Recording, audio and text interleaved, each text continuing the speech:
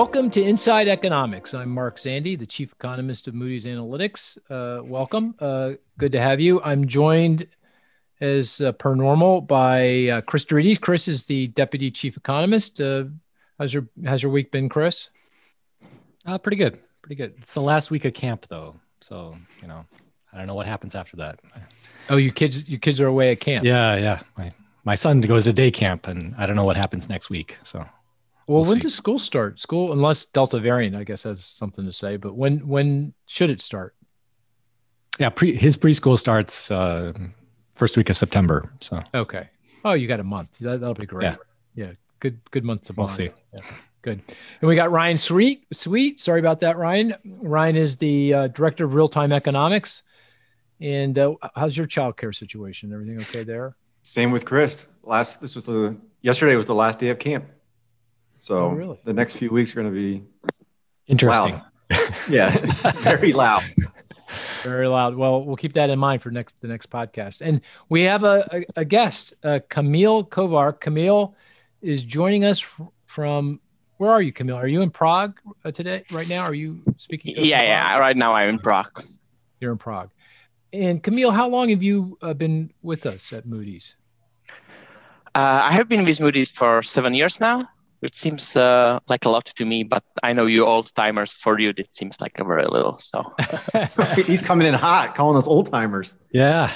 Wow. Yeah, that's right. I am an old timer, not you guys though.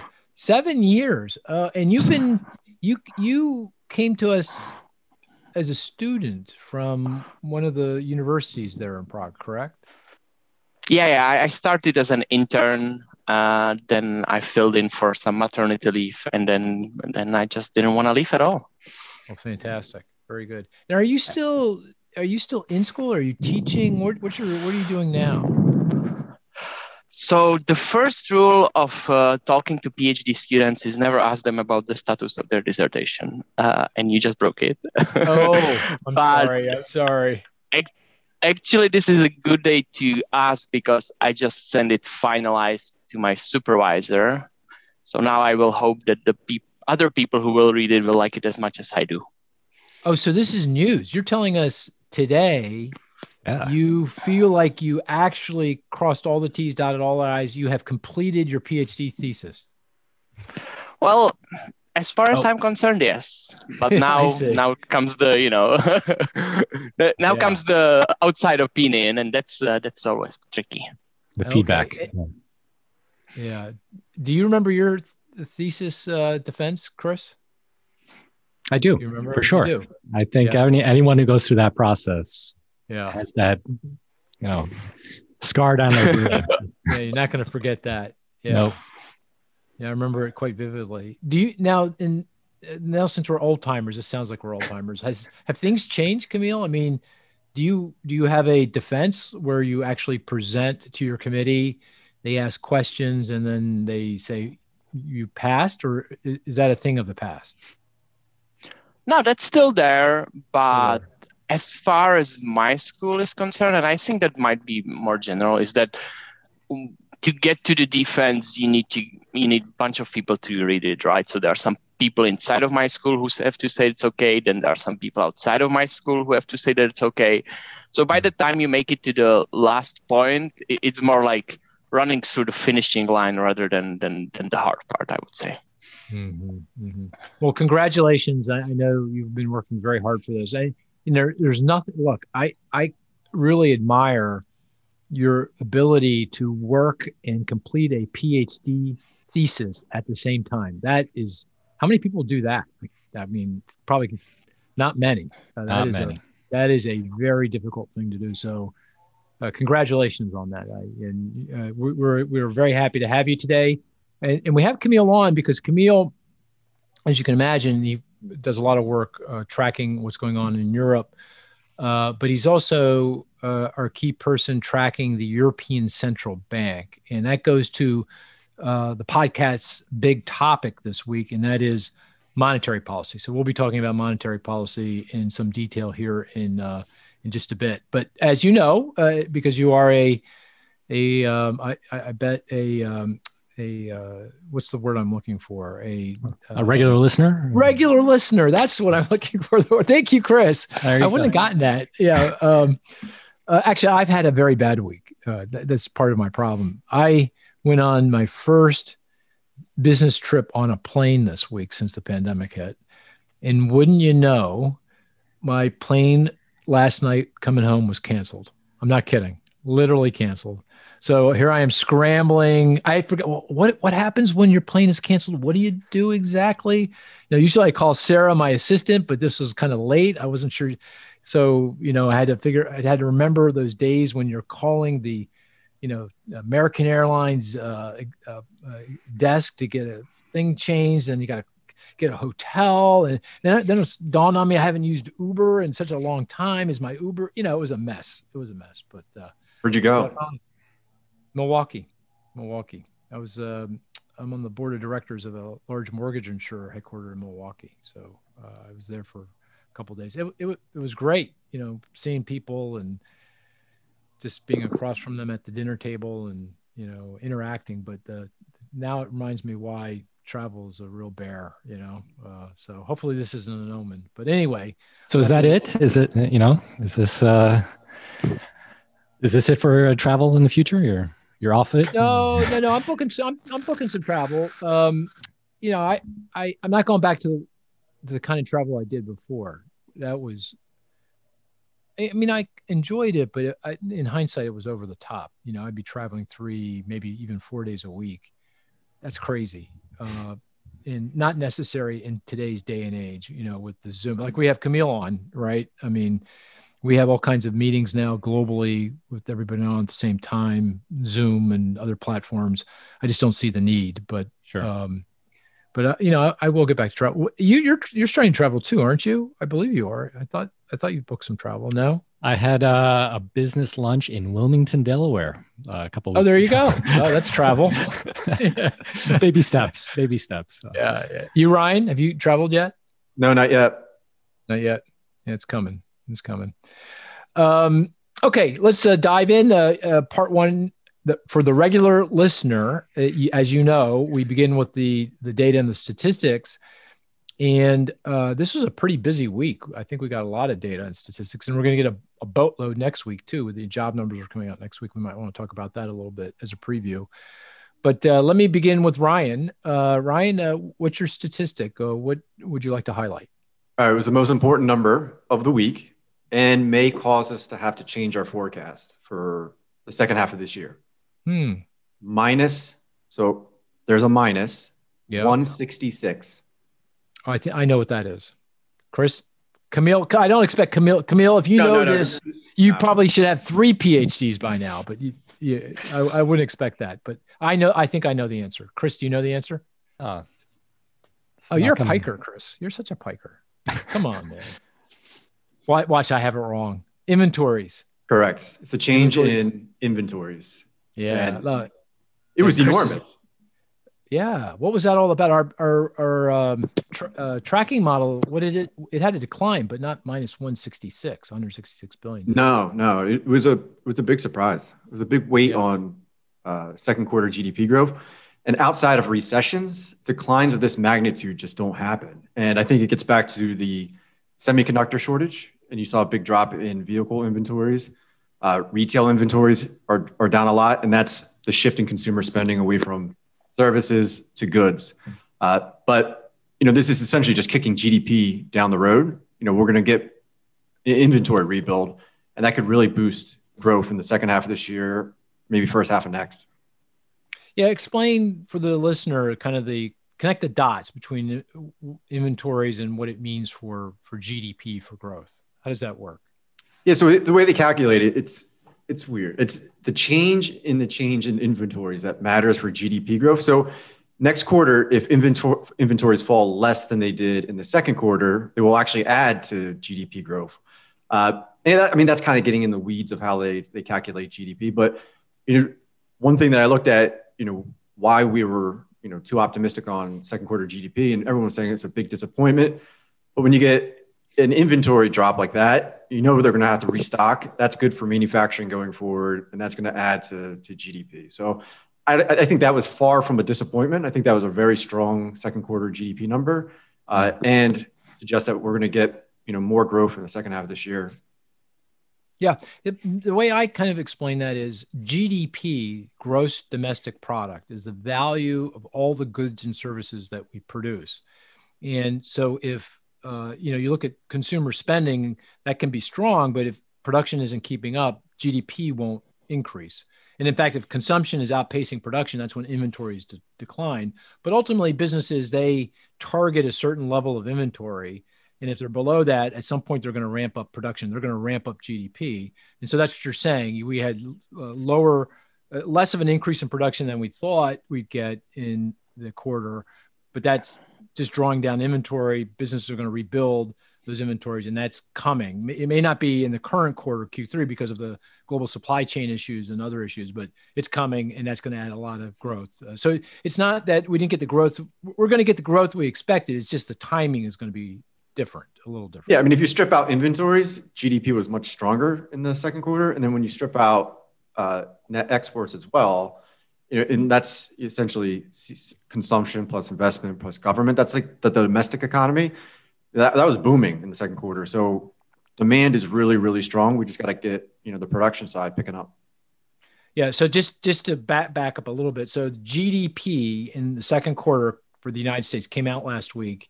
It came in at 6.5% annualized. We were expecting 7.5. By the way, 6.5 is booming. It's just, we thought it was going to boom more, 7.5, and the consensus was 8.5. And the difference, reason why we came in light, in large part, was this inventory drawdown. Correct. Also, you mentioned trade. Our trade balance deteriorated. That was another reason. And what's going on there? How do you feel about that? Is that a worry for the future or not? No, because the trade deficit normally widens when you get a lot of fiscal stimulus. We can't produce everything that we consume, from a consumption perspective. So we're going to be importing a lot of more goods and services, and that's what's happening. So I'm not concerned about the deterioration of the trade deficit. Yeah, and also the fact is that the U.S. has recovered more quickly than most everywhere else in the world, save for, let's say, China. And so because we're recovering and demand has picked up, we're importing all this stuff to meet demand. But because the rest of the world's still struggling, we're not exporting as much stuff to them because they're still not consuming. But that's going to turn, presumably, as we get they get over to the time. Other side. Yeah. The other source of weakness in the GDP, and again, remember, it was really strong, boom-like. It just came in a little light compared to what we expected. The other reason was government spending. So that declined, overall government spending, which seems a little weird in the context of all the fiscal support that's being provided. So what happened there, and what does that mean for the future? No idea. I got to look into it deeper, but that was another source of why our estimate was a little bit high. We didn't expect a decline in government. But federal government, it's really hard to pinpoint accurately, and that's always been a source of error in the high frequency GDP model that we have, because a lot of source data does come out. We usually have a really good idea what consumption is going to be, residential investment, usually inventories, except for this time around. All the components of GDP, except for government, we have a lot of a good idea of what it's going to be. Yeah. Is that just a timing issue once again? All right. Could be this month. Okay. Yeah. That'd be my sense of it, that just when it shows up, in the numbers. And also we're obviously the good chance now we're going to get a lot more fiscal support coming, right? It looks like Congress is going to pass that bipartisan infrastructure plan, $550 billion in transportation infrastructure over the next 10 years. And we've got another even more massive fiscal support package that looks like it's going to come down the train, the 3.5 trillion in social investments that the Democrats are working on in Congress. So a lot more government spending coming. Okay. Anything else on the GDP numbers that you wanted to call out, Ryan? I don't want to use too many numbers because I don't know if you or Chris are going to dip into it, but GDP is now back above where it was pre-pandemic, but we still haven't fully recovered. I mean, not just from a GDP perspective, because if the pandemic didn't happen, GDP would have probably been 2% higher than it is today. So we still have some room for improvement. Hey, Camille, did you know that minus 166 was inventory? I bet you knew. You just didn't want to show us up.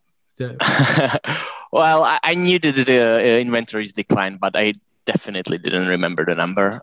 But I would dispute that it was the most important number of the week. That would be, of course, if you're sitting in the US, but from Europe, it wasn't the most important number of the week. Oh, okay. Ooh. So, we're going to turn to you then. Do you have a statistic you want to bring up? What do you think is the most important statistic of the week? Well, Camille, can I just say, if one of us gets this number, that would be impressive, wouldn't it? Well, this one is easy, and I didn't want to use it as my statistic because that would be just too easy for you. Okay, because that was in the headlines. So of course it was 2%, right? Which was Eurozone GDP.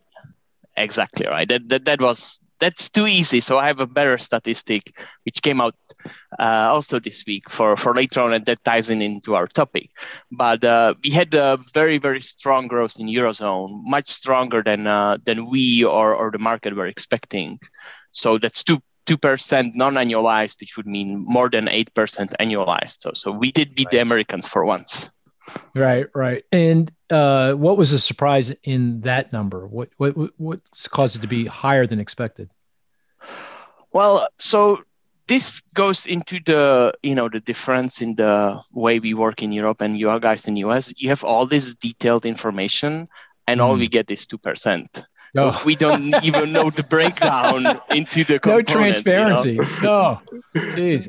So you get it eventually, though.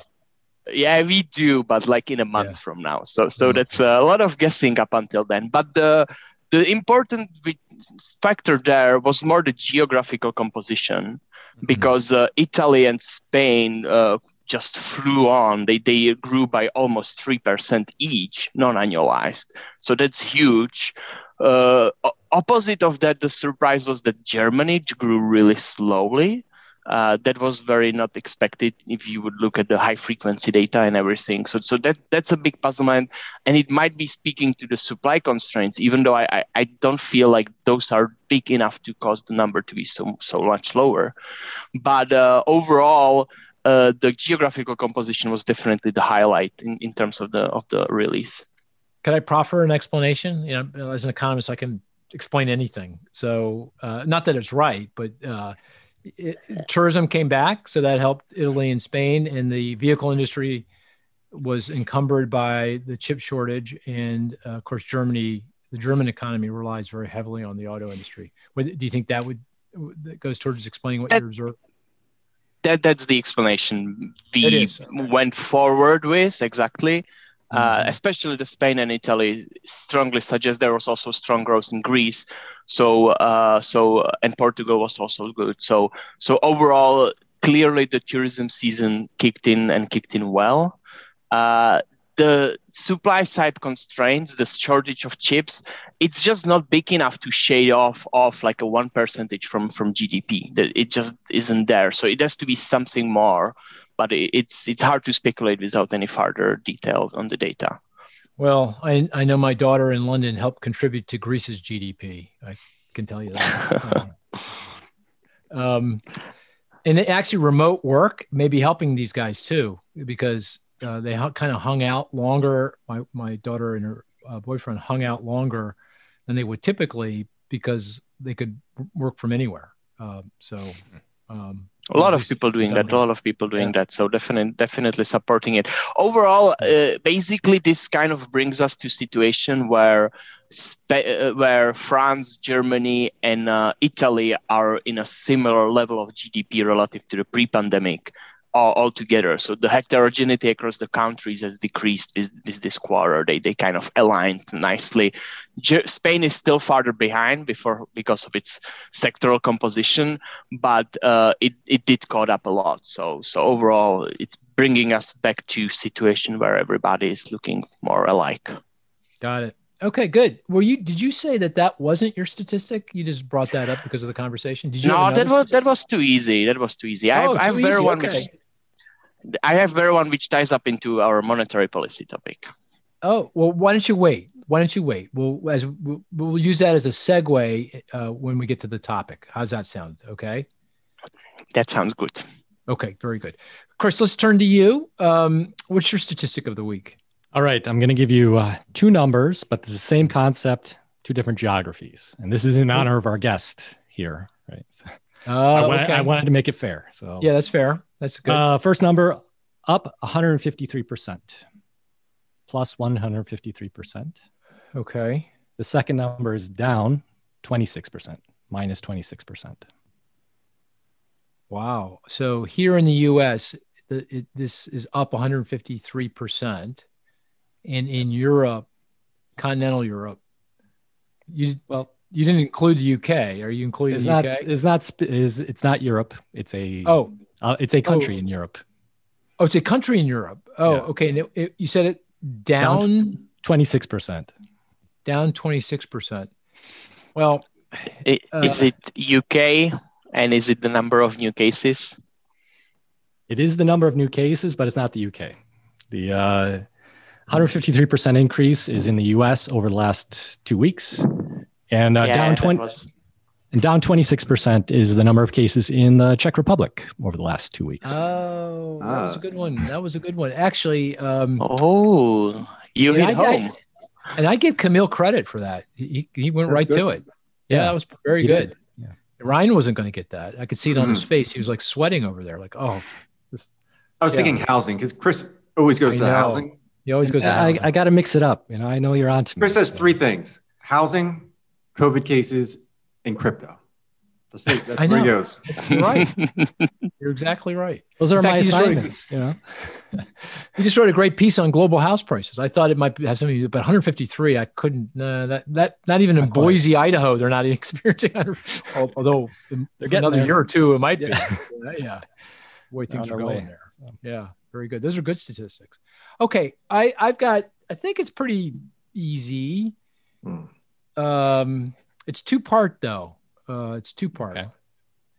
It's this week, right? Yeah. None of this. Yeah, I know. It is. 3 months ago. It is this week because we did get as you would say, a plethora of data, good data, and the statistic is 3.5%. 3.5%. Is that the year-over-year increase in the core PCE deflator?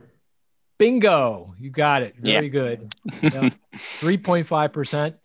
And of course, that's high, right? I mean, the Fed through the business cycle would like to see something closer to 2%, willing to live a little higher than that in the over the near term, so that through the cycle they get 2, but we're at 3.5.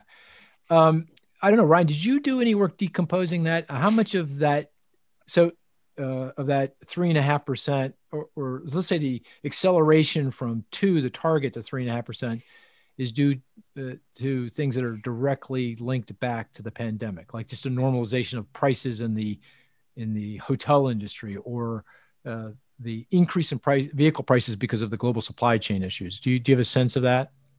I haven't decomposed it for the PC deflator yet because I don't think we have all the details banked yet, but I can do that. I mean, based on the CPI. Yeah. Which a lot of that feeds into the PC deflator as source data, would suggest that most of it is the reopening of the economy, the normalization of airline prices, rental car prices, things like that. Lodging away from home. Of course, base effects too, right? Because correct. Based on the June data, this was CPI again, not PCE data, but June CPI, the core CPI inflation rate, I think through June was like 4.5%, I think. But if you look at it over the past 2 years, so June of 2019 through June of 2021, the annualized rate, it's closer to 3, which is still a little on the high side, but that gives you a sense of how significant the decline or the weakness in prices was this time last year in the middle of the pandemic. So the so-called base effects are also playing a role. Okay, here's the second part though. What is the other key statistic that came out during the week? Because I knew you'd get that one pretty quickly. What is the other key statistic that came out this week that is also 3.5%?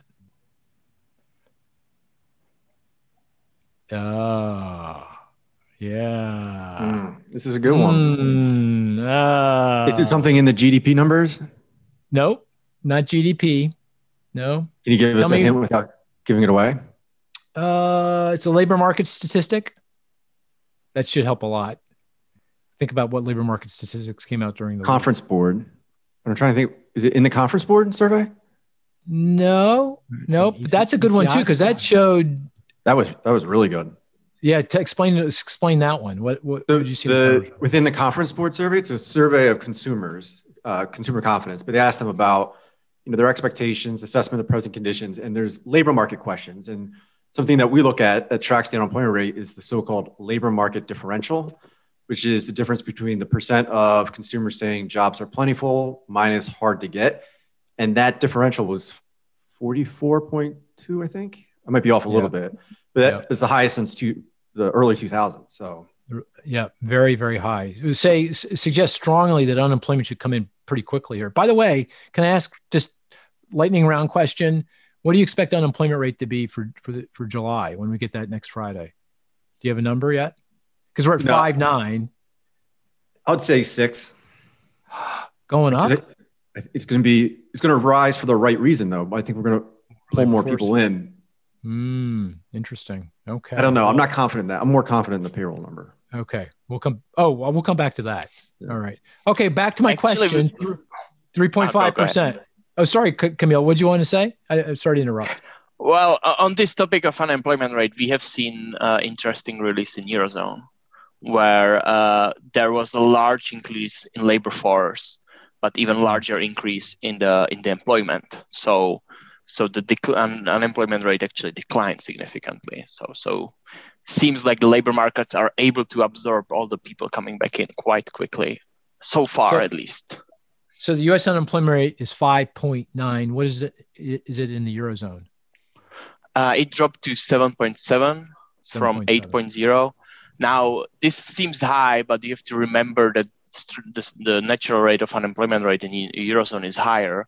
So we are almost back to where we were in beginning of 2020. We are just 0.3 percentage points above the pre-pandemic level. So that's very, very close. Yeah, this reminds me, we got to have you back more often because there's so much to talk about with regard to Europe. I was going to bring up the furlough schemes there, but I don't think we have time to go down that path. We'll hold that for the next conversation. All right, Chris, do you have an idea? I have one more stab, but I'll let Chris go first. I was thinking employment cost index, but that's what I was thinking. Okay. ECI for private workers up. That is it. Bingo. Right. You got it. Right.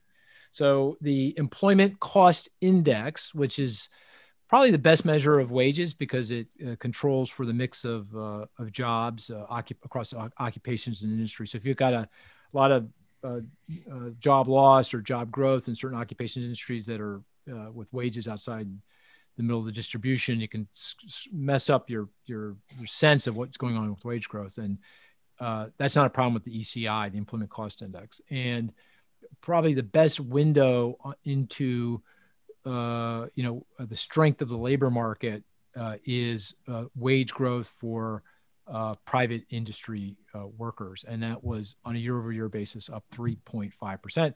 It was briefly, roughly that strong right before the financial crisis. And then you have to go back, all the way into the early 2000s to find a time when it was that strong. So very, very strong wage growth, labor market conditions, which is not surprising. So inflation 3.5, wage growth 3.5. But I will say, I do think wage growth and the strength of the wage growth will be persistent. And, we may even get stronger wage growth given the way the labor market's going. But the inflation rate will moderate because most of that is base effects and also the pandemic. And as we get through the other side of the pandemic and businesses iron out their global supply chains, people get back to work, I think that will come back in, which was, of course, a topic for other podcasts and I'm sure for future podcasts as well. Okay, before we move on, each of us have identified a statistic that we've been following week to week. So let's just go through that to catch everyone up. Chris, your statistic is? Initial unemployment insurance claims, 400,000, down 24,000 from the week before. So again, moving in the right direction, but still relatively high compared to history or an equilibrium level. So moving in the right direction. A little disappointing was that we had a little bit of a tick up in continuing claims. So that's also somewhat concerning, but again, not a time to overreact at this point. Initial claims are moving down, so hopefully they continue. And Ryan, I think you said last week, historically you have used unemployment insurance claims as an input into your estimate for job creation in the monthly employment report, but you have stopped doing that because of the measurement issues with regard to UI claims. Is that correct? Correct. And there's a possibility of multiple filings. So UI benefits count the number of people that file, not necessarily receive unemployment insurance benefits. And normally that's not a problem, but when you get expanded UI benefits that are running out, states are ending them early, people might be refiling. So I think it's sending I don't want to, totally just tear apart Chris's indicator, but it's hard to interpret, the signal versus the noise. Well, and Ryan, you just did tear apart his indicator. Yeah, I know. I felt just saying. That's all right. Okay. It'll be back. And Chris, you can always change your indicator too if you want. So you don't, there's no rule here that you can't change the indicator we should be watching if you want to do that. No. Once we normalize, it'll once again be a. Okay. Got it. I would say by mid-August, claims will be useful again. That's only 2 weeks from now. Yeah, so right. You should stick with it. Okay, fine. All right, good. Hey, Ryan, you've been following the 10-year yield, 1.25%. What was it last week? Was it 1.25% last week? Yeah, it actually fell today. It's down to 1.23%. Oh my goodness. Yeah. So, and it dropped after the PCE deflator came out. It came in weaker than the consensus expected, and I think that's kind of pulling inflation expectations a little bit lower. What came in weaker than expected? The core PCE deflator. It did? That was below expectations? The consensus was 0.5, 0.6. And it came in at 0.4 month to month. Which is what we thought. Yeah. Which was our forecast. But markets were taken back a little bit that came in later. Okay, good. So inflation expectations are coming back in. I believe so. Okay, very good. This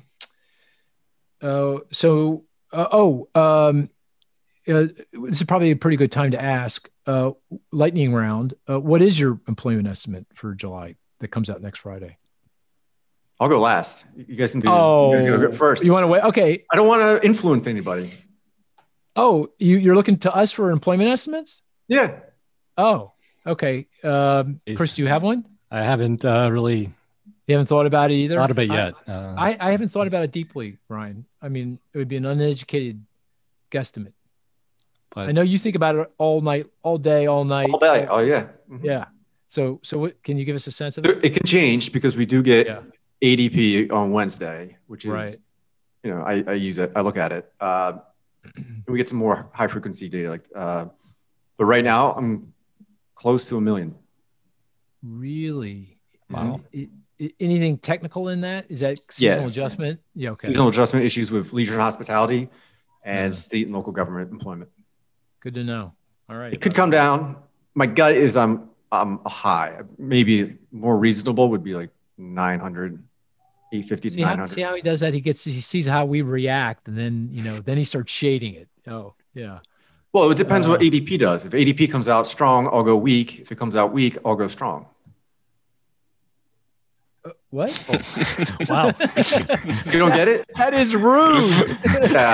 Took him a minute. He's been traveling. You're dissing the ADP I'm number. just kidding. I'm just kidding. Oh. Well, you're allowed. You're allowed. Permitted. Yeah, that's fair. That's fair. All's fair in love and statistics, as they say. Someone said that.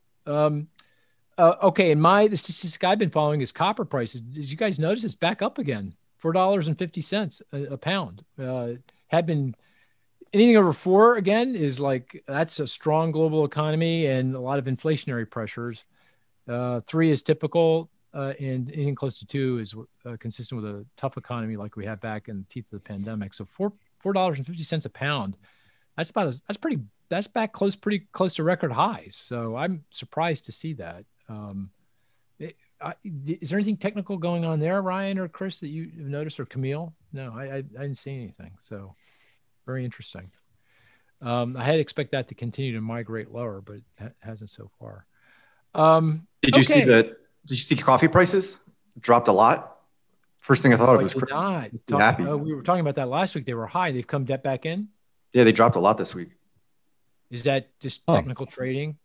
People were speculating and they got wrung out, or anything else? So it was that they spiked because of the Brazil drought, right? That was the reason.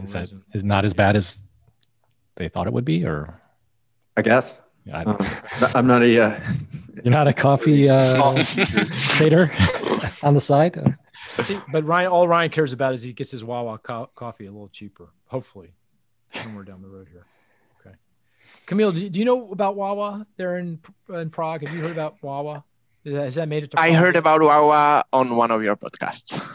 Oh, but we don't have it in Prague or in Europe, to be honest. I'm sure, but it's going to come. Wawa will be everywhere, at some point. So just you wait. It's coming. When you visit, could be bad. Wawa. But I'm not a coffee guy, so maybe it is already here, and I just don't know about it. Oh, well, are you tea guy? I'm a water guy, and a beer guy, obviously. Oh. Did he say vodka? He's a vodka guy? Water. Well, water. Okay. I thought he said vodka. It is almost 10 o'clock there. I know. He's drinking vodka. Yeah. That's what's going on. No. That's why he's so funny. He's been drinking vodka. What are you drinking? I'm always funny. Do you put anything in with your vodka, or is it just like straight up vodka? Well, when I was in vodka stage, it would be straight up vodka. But I'm not in my vodka stage anymore. I'll have to tell you, I just had a gin and tonic the other night. It was a mistake. I'm getting old or something. Yeah, it's huge mistake. I felt it all the next day. Anyway. Back to the matter at hand. So you had one other statistic you wanted to bring up in the context of monetary policy, which is where we're going next. So what's that statistic? It's 0.7. 0. Could that be monthly inflation? HICPA inflation in the Eurozone? So I will say that once we realize what it is, it's going to look like we coordinated. I got it right. No, it's you're in inflation, but it's something else. Well, it's year-over-year number. Oh, it is year-over-year. Wages? No, he's saying inflation was year-over-year 0.7. Are you sure? It was not the headline inflation. Oh, the core inflation was 0.7. Oh, core inflation was year over year is only 0.7 in the Eurozone. I lost track of that. Exactly. Is that right? Yeah, that's why I picked it, because I think in all the US driven narrative, people kind of think that it's very similar in Eurozone, but in Eurozone we have just the headline, which is high, above 2%, but not much high, right? Yeah. But 0.7 is the core, and it hasn't gone above 1% at all. So we are in very, very different situation. And sometimes I see a market commentary like, inflation is high, it's putting up pressure on ECB. And I'm like, well, the inflation is really low if you strip out the, energy and food. So why would there be any pressure on ECB, right? I knew it was low, but I thought it would start to pick up now that Europe is recovering. And I would have thought the same kind of dynamics are starting to take hold there with demand and supply, but not so. That's not what's happening. At least not yet, right? Yeah, you're not seeing airline fees go up, ticket price go up. You're not seeing hotel room rates go up. You're not seeing rental car. You're not seeing any of that. So there we might be behind a bit. So it might come. That's one thing. But my suspicion is that it might also be a measurement issue. Like my feeling is, for example, that the car prices did go up in Europe pretty much, maybe not as much as US, but quite a bit. At least, reading news analysis and all that. But I don't think it's showing up in the inflation data per se. So I think it might be just that the statistical office is having harder time measuring this stuff in Europe than in US, where you have such a good, high quality, high frequency data. That's interesting. Well, in the UK, it's somewhere in between, right? It's I think inflation is like it's up, but it's like 2.5 to 3. It's not 4.5 to 5. No. It's below 3. It's somewhere in between the UK is somewhere in between the US and the EC and the Eurozone. But okay, that was a good statistic. Very good. And that is a good segue into the discussion around monetary policy. And I guess I wanted to begin with just, and I should also point out, I didn't mention this, but Ryan, in addition to his work as tracking real-time statistics, also is a key observer of what's going on at the Fed. And so I'm going to ask Ryan first, and then you, Camille, for your assessment of how the Fed and ECB have done during the pandemic. What kind of grade would you give them, and why? So Ryan, what about the Fed? What kind of grade would you give them? There's no other grade than an A+. I mean, the way they responded that quickly, they took interest rates down to 0. They didn't, hesitate, reopened all the credit facilities. I mean, the advantage the Fed had this time around is that they had these facilities. They were time tested during the financial crisis, and then they just launched them. And, that helped calm financial markets. And then they also got creative with additional lending facilities. So in the end, I think, the Fed really did exactly what they needed to do to keep markets functioning. Yeah. Chris, would you push back on that A+ at all? I mean, maybe I know you're a harder grader. Maybe an A. An A? Yeah. Why not the plus? Why wouldn't you give them the plus? You could always do a little bit more. But I agree really with Ryan's sentiment here. They did everything within their perhaps, maybe even a little bit beyond with expanding into the corporate bond market. They also have some limitations in terms of their powers, right? So right. Well, I would give them an A+, but I'd say still the class is not over yet, right? I mean, the pandemic is not over, and to really get an A+, you have to get everything back to normal, right? Get rates, get NQE, start winding it down, get short-term rates back to something more consistent with the well-functioning economy. And that may actually turn out to be the hard part. It's one thing to step on the accelerator. It's another thing, and keep the car moving, so to speak. But it's another take your foot off and make sure that car's still going down the highway as it should. So we'll see. But I think you're right. I would agree with you. A+ so far, but incomplete. Right, Camille. I know you're a tougher grader. You're a tough grader. Right. So how would you rate the EC? What kind of grade would you give the ECB for their conduct during the pandemic? Well, B, but turning into B-, I would say. So they started bad. They had a stumble in the very beginning of the March, which was a communication error up to some point, but they did get their act together very quickly. And then they did get innovative, and they pushed their political limits pretty well, pretty far. So that was definitely good, but because of the stumble, that cannot be an A, that has to be at least a B. The reason why I'm going into minus is because, what's up with the being complacent when your inflation outlook is so bad? The ECB projection right now has inflation at the end of 2023 at 1.5, and they're not doing anything. It's like, well, if you are not hitting your target within 2 years, shouldn't you do something? Or 2.5 years even. So it's more like right now they should probably do more. I know it's politically tricky, but I'm not grading the politics here. I'm grading the conduct. Well, I don't know if that. Let me ask you it this way: taking in consideration the political constraints, do you still give them a B, going on B-? Still B. I will wait another half year with the minus. Maybe Lagarde will surprise me and show some strength in the next half year. I have two questions based on what you said. The first is, what was the communication error they made back in March of 2020 when the pandemic hit? What was that error you're referring to? So in March, Lagarde said the truth, and you should never say the truth as a central banker. Lagarde is the president. president of ECB, and she said that ECB is not here to control the spreads or push down the spreads of the government bonds. And of course, the reaction was everybody going crazy and spreads going through the roof.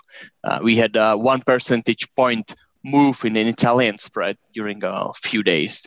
So that was huge. And they reacted a couple of days later with a massive action. So they kind of mopped up the communication error pretty quickly. So that deserves a B. Make a mistake, but fix it. That's good. I have a good story about the ECB. I'm going to tell it real quick, and then I'm going to ask you the second question. So, I've been to the ECB a number of times. They asked me to come in. This was after the financial crisis, maybe a few years after the crisis hit, and there was still a lot of debate about what they should be doing around monetary policy. The debate was around quantitative easing and whether they should QE in some form. And so I go into a small conference room. This is obviously when we still got into conference rooms as a group. And in the meeting, they had, and I guess it's very common in all ECB meetings, they have 2 representatives from each country there. So 2 Italians, 2 Spaniards, 2 Germans, 2 French, so forth and so on. And I made a very strong case that they needed to be more aggressive and they should, ramp up their QE, and that they were being too slow. And of course, the Spanish representatives, the Italian representatives were shaking their heads up and down. Yeah, absolutely right. After I gave my talk, I felt pretty good about it. And I was just standing there, talking with someone when one of the German representatives came over. This guy was 6'7", looking straight down at me. And he goes, in a strong, perfect English, but strong German accent. He said, and I may have this not exactly right, but basically he says, you have no idea what you're talking about. And you don't know anything because you said Chairman Draghi, and it's President Draghi. And I said, Chairman Draghi. Of course, it's the chairman at the Federal Reserve, it's President at the ECB. Yeah. And the fact that I said chairman, that was a disqualifying event, because everything else I said was worthless because of that. That's a B- right there. B- right there. But those guys, the German representatives were dead set against, that kind of support, for the. What's more stressful, presenting before the ECB or the Fed? Or Congress? It's probably more stressful presenting before the Fed because I don't. Because I don't know what I don't know when I'm speaking to the ECB. I'm more, I'm just, there's things I don't know, but I don't care. It's okay. But I don't have all the nuance, right? I don't have all the political nuance and, all the nuance. So, and they, I'm speaking more in broad terms. So if you're at the Fed, though, you're speaking with very clear, significant granularity, right? So it's a little bit more nerve-wracking. Anyway. Okay. I did want to ask, though, your view, going back to Camille, this is about your point that they need to do more. The ECB needs to do more. What can they do? What do you think of negative interest rates? Do you think they have been helpful at all? And can you go even more negative? And if you're not going negative rates, what else do you have in mind when you say do more? So this is a tricky discussion, but I think it was just made easier a couple of weeks ago. Because a couple of weeks ago, we concluded the strategic review of ECB, right? And they changed the inflation target from the very confusing and horrible close but below 2%. To 2% symmetrically, right? So that's a good step in a direction. But you can make more, right? I think it's clear that we have structural problem in Eurozone right now with inflation expectations being below 2%. So let's change it up. Let's change the strategy and go for what the Fed did, right? Why wouldn't we do that? So we could do more, probably not in terms of the tools, per se, that's a bit pushing on a string, but we could do more in terms of, how we set the big picture, and that's going to influence the expectations and behavior of agents, right? So in that way, we could do more. So in my opinion, go ahead. I was just going to say, just to give context, because you said a lot, just so for people to understand. So both the European Central Bank and the Fed, since the end of last year, have changed their framework for conducting monetary policy, for setting interest rates and other policy. The Fed changed the framework so that now their inflation target is 2% on the core consumer expenditure deflator through the business cycle. So that means if you're below 2 for an extended period, you need to be above 2 for an extended period to be on average equal to 2. And by the way, in my mind, that makes perfect sense, because just doing the arithmetic, I won't go into it, but if you don't have that kind of policy, you'll never get to 2, because inflation expectations will never get to 2. So, but anyway, that's a whole nother discussion. Exactly. But the ECB previously, before the change in the last couple of weeks, was the 2%. They had a 2% target on inflation, but it was a ceiling. We're not going over 2%. It was a hard ceiling, and of course we're well below 2 for an extended period, and now they're still not willing to have 2% through the cycle. They're not saying I have a hard ceiling anymore. I can go over 2, but they're not saying on average through the business cycle 2. And you're saying, well, why? Why are you doing that? It makes no sense. You should have the similar framework as the Fed. Do I have that right? Did I get that right? Exactly right. And you think that's going to make exactly a big difference? Exactly for the reason you said, right? It's if you say, well, it's 2%, but if we miss, it's not something we will do about it, right? Which kind of makes you stuck, especially if you are starting from below 2%. It kind of doesn't make you go much higher, right? While Fed makes it clear, well, if we miss, we will make it up for it, which makes people expect, well, they might miss, but we will get there eventually. So that makes your expectations very different. Yeah. Okay. I just wonder if that really, do you think that's a big enough deal that would make a difference, that it would really have an impact on? I think so. I'm not saying we would go to 2%, in span of a month, but it would help us in medium term for sure. And right now, ECB expects that it's going to be undershooting for another 2.5 years. That's right. That doesn't seem like being very serious about hitting 2%. What do you think about negative rates? Of course, in Europe, interest rates have gone negative. In Japan, they're negative. The U.S. Fed never took the short-term interest rates it controls into negative territory. There's a zero lower bound. It goes to 0, but no lower. How do you think negative rates have? Well, of course, the idea was negative rates would help to incent the banking system and other financial institutions to extend out credit, because if they, have to pay the central bank an interest on the funds that they're not lending out, that's a penalty, and therefore they have an incentive to go out and lend the money, and that would create more economic activity. That's the theory behind negative interest rates. How do you think? What do you think about that? How'd that work out? Well, I think it's hard to argue that they were not helpful. They were helpful, but of course, marginally. So we decreased by 0.5 percentage point. So that's not a terribly lot, but still better than nothing. But as you hinted earlier, there are limits to this approach to negative rates, right? Lowering what is called the deposit rate farther, at some point you start hurting the bank's profitability, and that might be counterproductive. So I think we hit the right spot in the amount we went, and it helped. It helped a little. It didn't help a terribly lot, but a little better than none. Yeah. Hey, Ryan, do you think the Fed is wrong not to go negative on rates?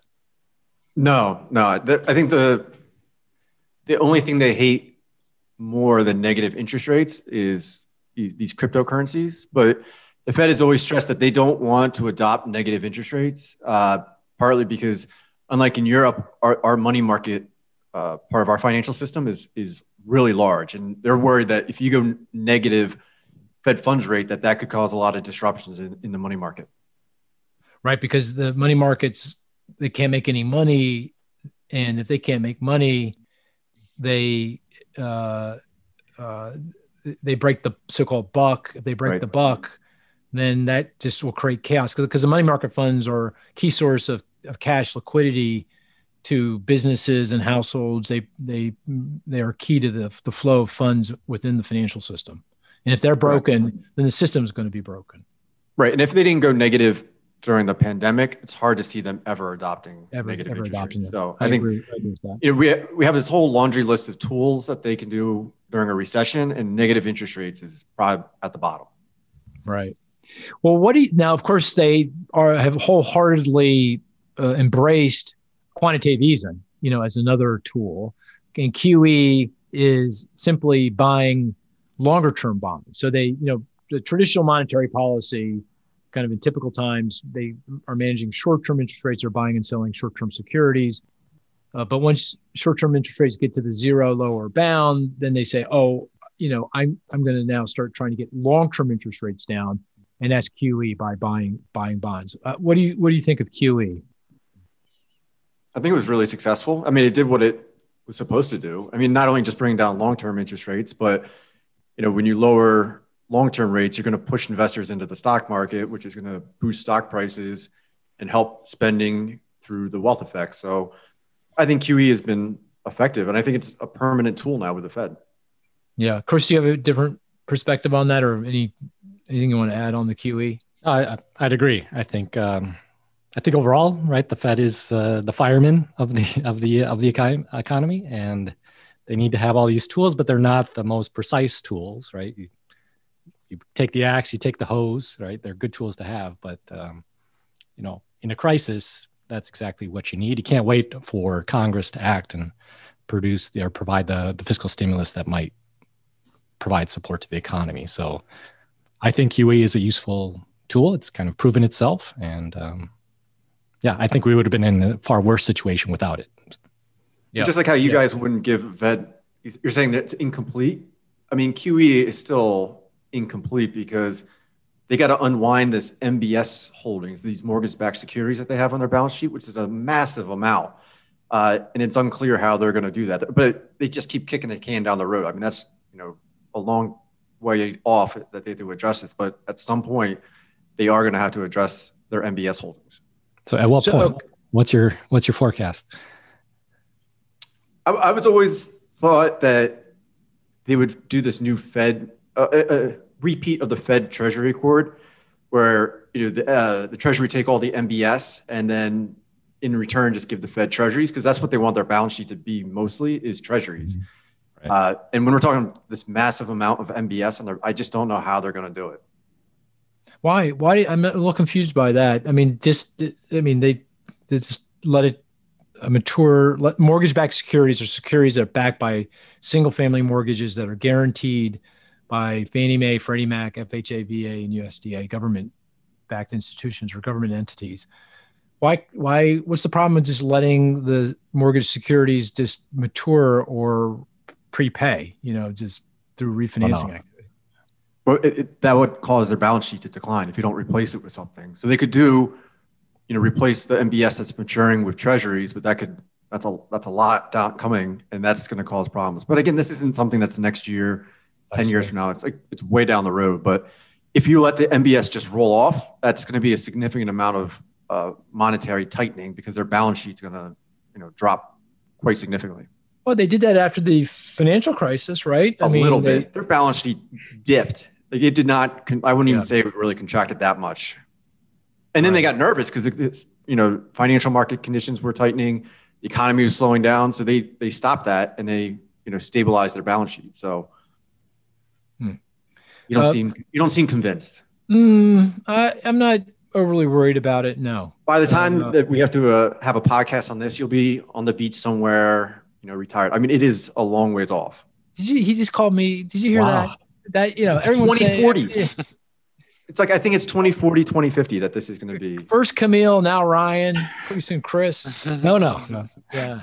All right. Hey, Camille, do you have a view on QE, the European style QE? Well, I wonder what's there not to like, right? Not much downside, definitely some upside, right? Yeah.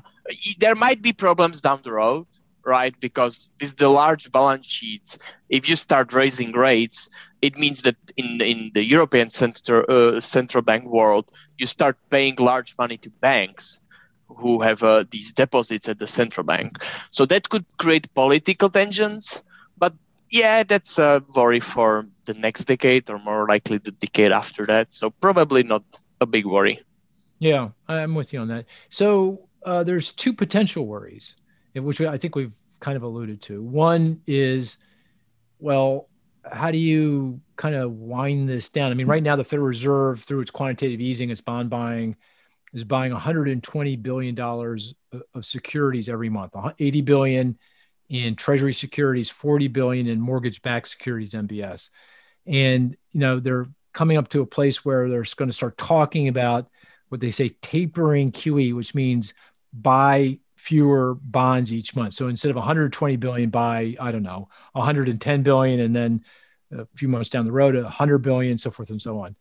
And that's could be tricky, right, Ryan? And because the last time we were here in 2013, when coming out of the financial crisis, the Fed had been QEing and was now starting to thinking about tapering QE. That didn't go so well, right? No, so we had the so-called taper tantrum where, Bernanke kind of had a foot and mouth moment where he hinted that, or markets interpreted his comments that tapering was going to start sooner than they had anticipated. I don't think we're going to have a taper tantrum this time around. I mean, the Fed is doing everything that they can to make sure that nobody is surprised when the tapering process starts. They dropped their first hint in the last FOMC post-meeting statement, and another hint's likely coming in either August when Powell speaks at Jackson Hole or at the September meeting. So they're going to start talking about tapering in the next couple of months, not August, but you're thinking September. They'll start talking about it. They'll start, yeah. That's when they'll make the first, provide a little bit more clarity. So they're going to talk the talk for a few months, and then they'll walk the walk with actually tapering early next year. And in our forecast, we're saying January of next year. Does Correct. That sound right to you? Okay, sounds about right. So one thing to be nervous about, maybe not to dislike, but to be nervous about is how do you get out of this gracefully? You're buying all these bonds, and if you stop buying all these bonds, what does that mean for the bond market, for interest rates, for the broader economy? So that's one thing to consider. I did want to, this might be really getting into the weeds, but there was an interesting development at the FOMC meeting. That's the Open Market Committee meeting of the Federal Reserve that sets monetary policy. They did it this week. And one of the reasons why we're talking about monetary policy this week was they established a new standing repo facility. I thought that was interesting. You want to explain what that is and what that's all about and how important that is? Yeah, the way to think about this is, they had a facility that was very similar to this. This is just now becoming a permanent tool for the Fed. It's basically part of their lender of last resort. They're now the lender of last resort for the repo market. And what's creative about this is now it gives banks a place where they can easily, park their cash at the Fed or tap it without, going through the discount window, which has this stigma that, if a bank goes to the discount window, there's financial issues. So this standing repo facility is a way for banks to park their reserves and earn a little bit of a return at the Federal Reserve. So this is kind of how I'm thinking about it. Tell me if I have this right. I could have it wrong. That the thing about the standing repo facility is that if the Fed stops buying as many Treasury or securities or more MBS, they need someone else to step in and start buying. Otherwise, interest rates might rise more quickly than anticipated. They're giving the banking system a kind of easy way to do this, a profitable way to do this. So that a bank can take a Treasury, say a 10-year Treasury at 1.25%, they can repo it, which means they use the Treasuries as collateral. They basically fund the ownership of that Treasury with the repo facility, and the cost of those funds is very low. So I think they set the interest rate on that facility at a quarter point. So think about that. I can borrow at a quarter point. I can then buy an asset, a treasury at 1.25 point, or I can buy an MBS. I don't know what they're probably going at for 175 on the run mortgage-backed security. And that's without very little risk there. And I can book a lot of money. I can make money doing that, right? So that's a really strong incentive to get the banks to kind of step into any void that's created by the Fed pulling back from its bond buying, its quantitative easing. Right, exactly. Is that right? Yeah, this is like the first step towards actually beginning to taper. They're setting up, a mechanism where, if something does go wrong, they can address any liquidity issues right away. Because this facility won't be used in normal times. It's only going to be used in periods where there's financial stress. Oh, well, I guess right now it's going to be used now, right? Because there's going to be, as they try to taper, there's going to be. Right. Okay. I guess we're still in a period of stress is what you're saying. Correct. There's still stress in the system, but I mean, down the road, it's still not normal. It's still not normal. When we're back to normal, no one's going to be tapping this facility. Yeah. Okay. Here's the other thing that people complain about when they think about, people complain about everything, about the Fed and QE. Most of it, I think Camille said it right. What's not to like about QE? So it's just, just moaning without much merit. But one concern that may be reasonable is that QE is jacking up asset prices, right? It's bringing down long-term interest rates. Long-term interest rates are key to all asset valuations, stock prices, bond prices, real estate values, housing values, what's going on in the crypto market. All those things have been juiced up by the QE, and that's a problem. What do you think of that concern? Is that a reasonable concern? And by the way, Camille, is that narrative I just described, is that even part of the debate discussion in Europe? Do people worry about that in Europe? Of course they do.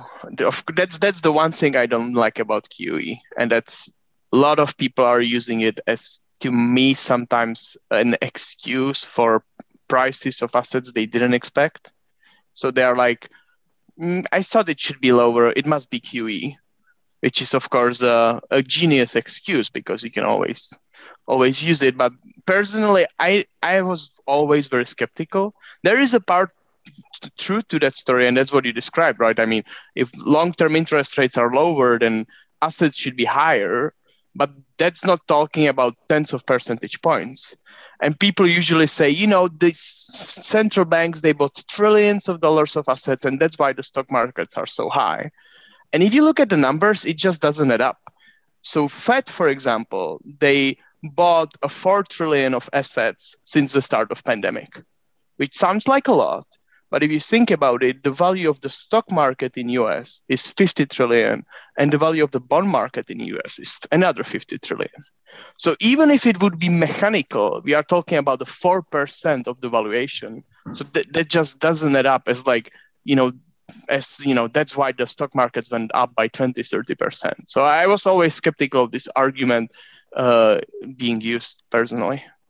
Well, it's kind of weird what he said, isn't it? He says you're okay with QE, and you think this criticism of QE about jacking up asset prices and making stock prices and housing values overvalued is you have no problem with that. You're just mad that people use that as an excuse to explain away the higher asset prices. That's what you're mad about. Exactly. Yeah. Chris, do you find that weird? That's a little weird. That is a little weird. That's a little weird. The lower interest rates are fueling the speculative bubbles, but the Fed is not responsible for those lower interest rates in any way. Is that the gist? No, I'm saying, they are not, the speculative bubbles are not the result of Fed behavior, at least to my mind. Yeah. I was just saying, I don't like that people use QE as an argument for why the S&P 500 went up by 30%. That's just bogus. Yeah, I hear you. You're mad at other economists and market pundits that are using QE, as excuse for everything. Yeah. Yeah. I would market agree. Pundits. He said it right. I mean, there's that awful chart that people use. It's like the S&P 500, the level versus the Fed's balance sheet, and they go, right up. but there's no causal relationship between No, them. yes, that's always the causation or correlation. Yeah. Right, exactly. And that chart just drives me nuts. Yeah. Well, you're both weird. Yeah. As far as I'm concerned.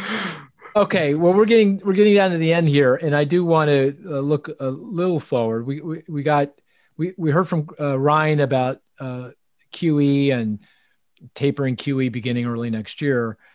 But when do you think the ECB and Fed will actually begin to take their foot off of the accelerator and start normalizing short-term interest rates?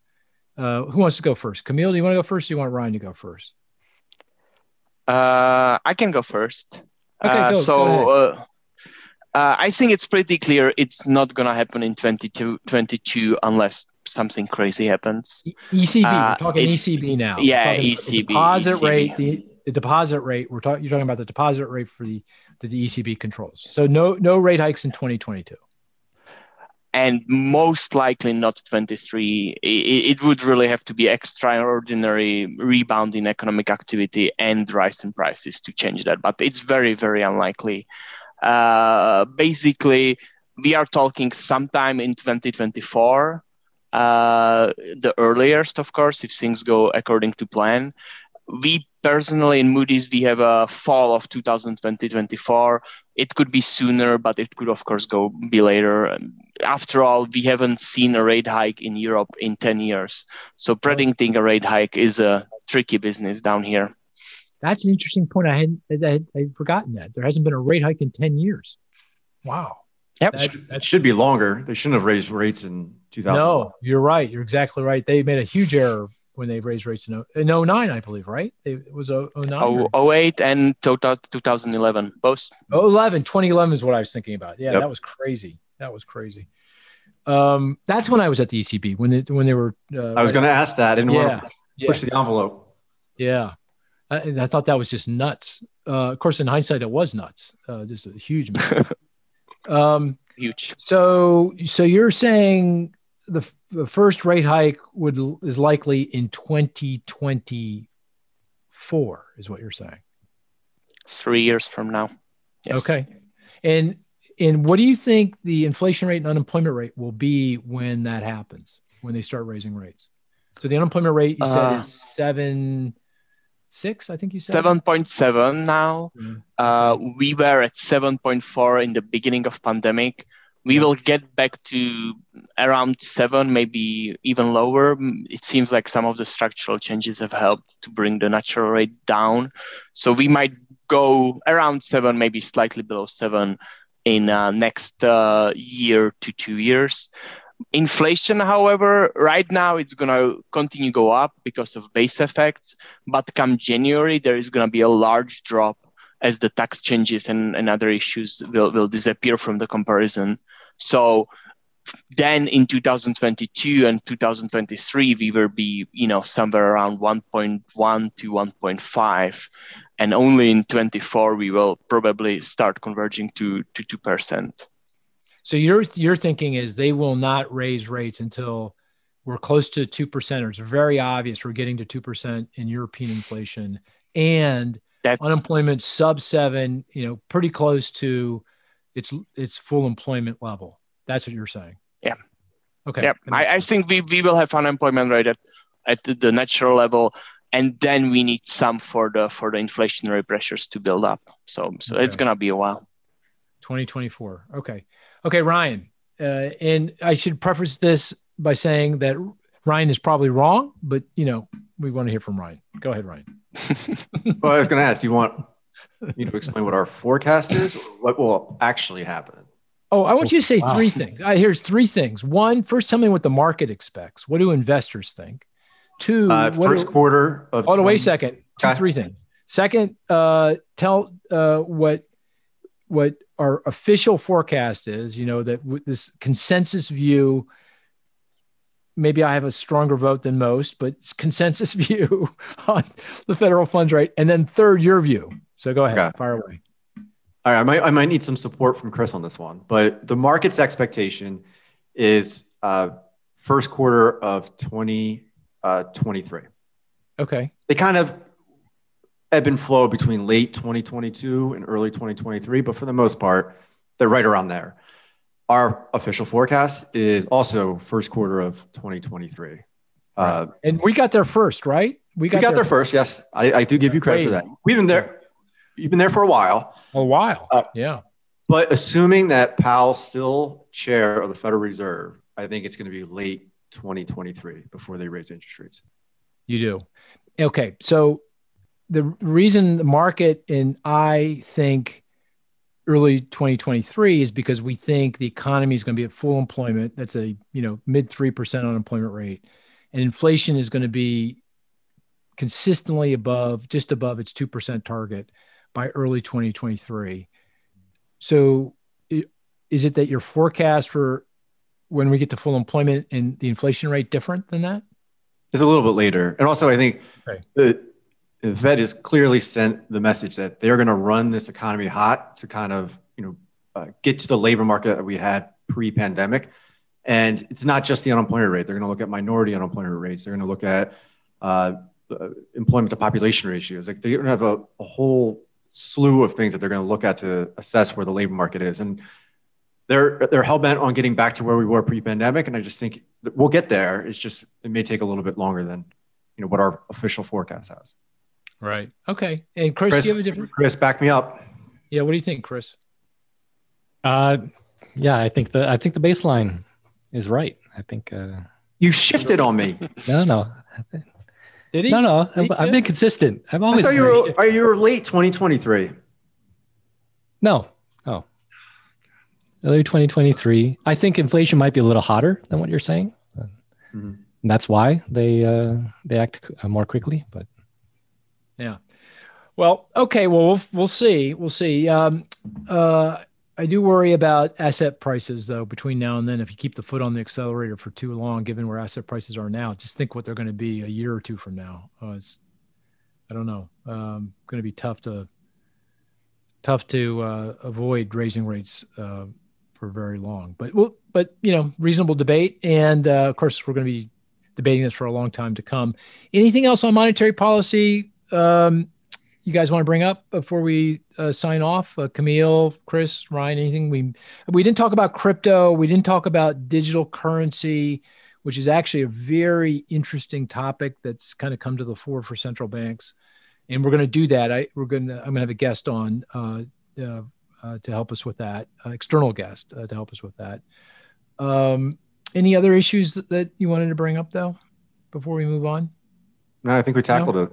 We did? Okay, good. I do want to remind everybody, you can go to economy.com, go to, when you're there, Inside Economics, and you'll be able to let us know what topics you think we should tackle. We're, very keen on that. We're listening to you. Apparently a lot of people want to talk about China and the U.S. Relationship, and I got a great guest for that. This fellow named Dan Rosen from the Rhodium Group, who's he just wrote a piece in the Foreign Affairs, and I know him quite well. He's really very good, and so he's going to be a good guest for that. But I'd like to hear from you. Let us know what topics you'd like us to opine about on the podcast, and we'd be very happy to do that. So with that, let's call it a podcast. Thank you, everyone. Catch you next week.